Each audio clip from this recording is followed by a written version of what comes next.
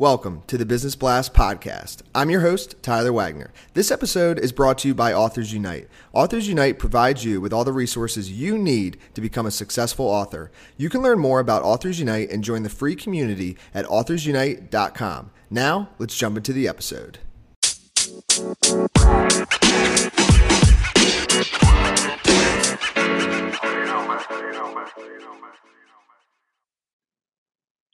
All right, everyone. Welcome back to another episode of the Business Blast podcast. I'm your host, Tyler Wagner, and today I have Dr. Nika White with us. She is a national sought-after consultant, thought leader, and speaker to countless organizations and executives on issues of team management, organizational leadership, strategic diversity, and intentional inclusion, and the author of Amazon bestseller, The Intentional Inclusionist. So welcome to the show. Thanks so much. I appreciate being here. Of course. Appreciate you coming on. We'll start off with the first question. The first one I have for you is, what is the best story from your life that has an underlying valuable message? So, Tyler, I'm going to relate that to my work of diversity and inclusion. And the story that comes to mind for me would be when I was in the 6th grade, I actually had what I considered, and my family considered, to be a family friend that owned a daycare. And she picked me up from middle school, and she was taking me home. And I remember she asked about my parents. She wanted to know how my parents were doing. And specifically, she asked about my mom. And I shared with her my mom was doing well, and thanks her for asking. And she said to me, and I'm an African-American female, but she said to me, "Your mother is the most beautiful Black woman I have ever met." And the reason that I wanted to share that story is because I think that it brings to light the significance of being very conscious and aware of our words. She really thought that she was presenting a compliment to me. And even as a 6th grader, I recognized that there was something wrong with that compliment. It didn't feel like a compliment at all. And I think that it's those stories in my life that's driven me to a place where I'm really drawn to this work of diversity and inclusion and helping people to understand how to disrupt unconscious bias. Thank you for sharing that with us. The next one I have for you is, what is the most valuable piece of information we should know that's within your expertise or industry? Be authentically you. I have not always been in a place to where I was comfortable doing that, particularly if you consider some of the settings that I may have found myself in where I was the only person that looked like me. But at the end of the day, the best advice that I received as I was struggling to try to find my way and find my voice was to just be you, be authentically you, unapologetically you. And what is your best piece of overall business advice, so not necessarily industry specific? So I would say that whether you are, in a true sense, a traditional entrepreneur where you are a business owner, or if you're not, but you are working within an organization as a W-2 employee, be entrepreneurial minded.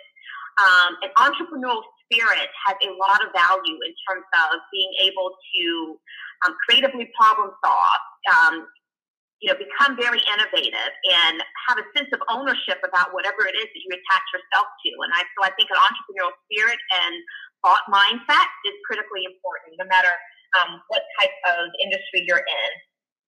And if you could give your younger self one piece of advice, what would that be? To slow down and live in the moment.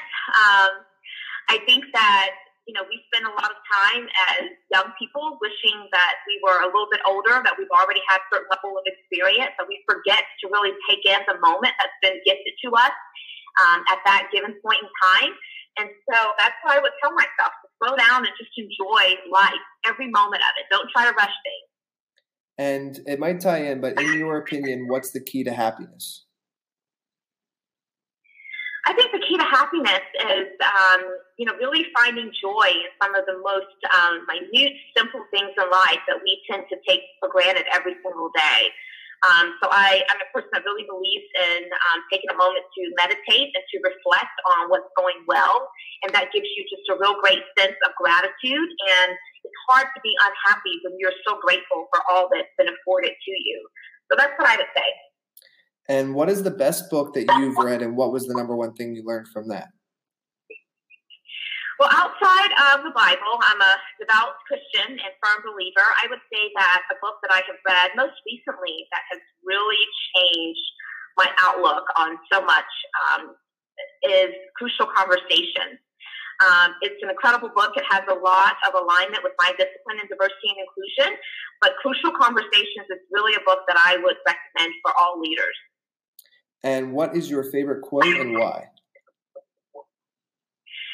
So I have so many quotes. I love words. I believe in the power of the narrative and the power of words, particularly inspirational words. The one that I heard maybe a couple years ago, and it has always remained with me, is "Don't tell me to shoot for the stars when I have seen footprints on the moon." I just love that. Love it too. Thank you so much for coming on. The last question I have for you before we let you go is, where is the best place for people to find you online? Oh, great. So my website, which is nikawhite.com, that's Nika White, just like the color.com, and they can connect with me there as well as find how to connect with me on social media. But go to my website, nikawhite.com. Perfect. Thanks again for joining us. We really appreciate it. Fantastic. Thanks for having me, Tyler. I appreciate the opportunity.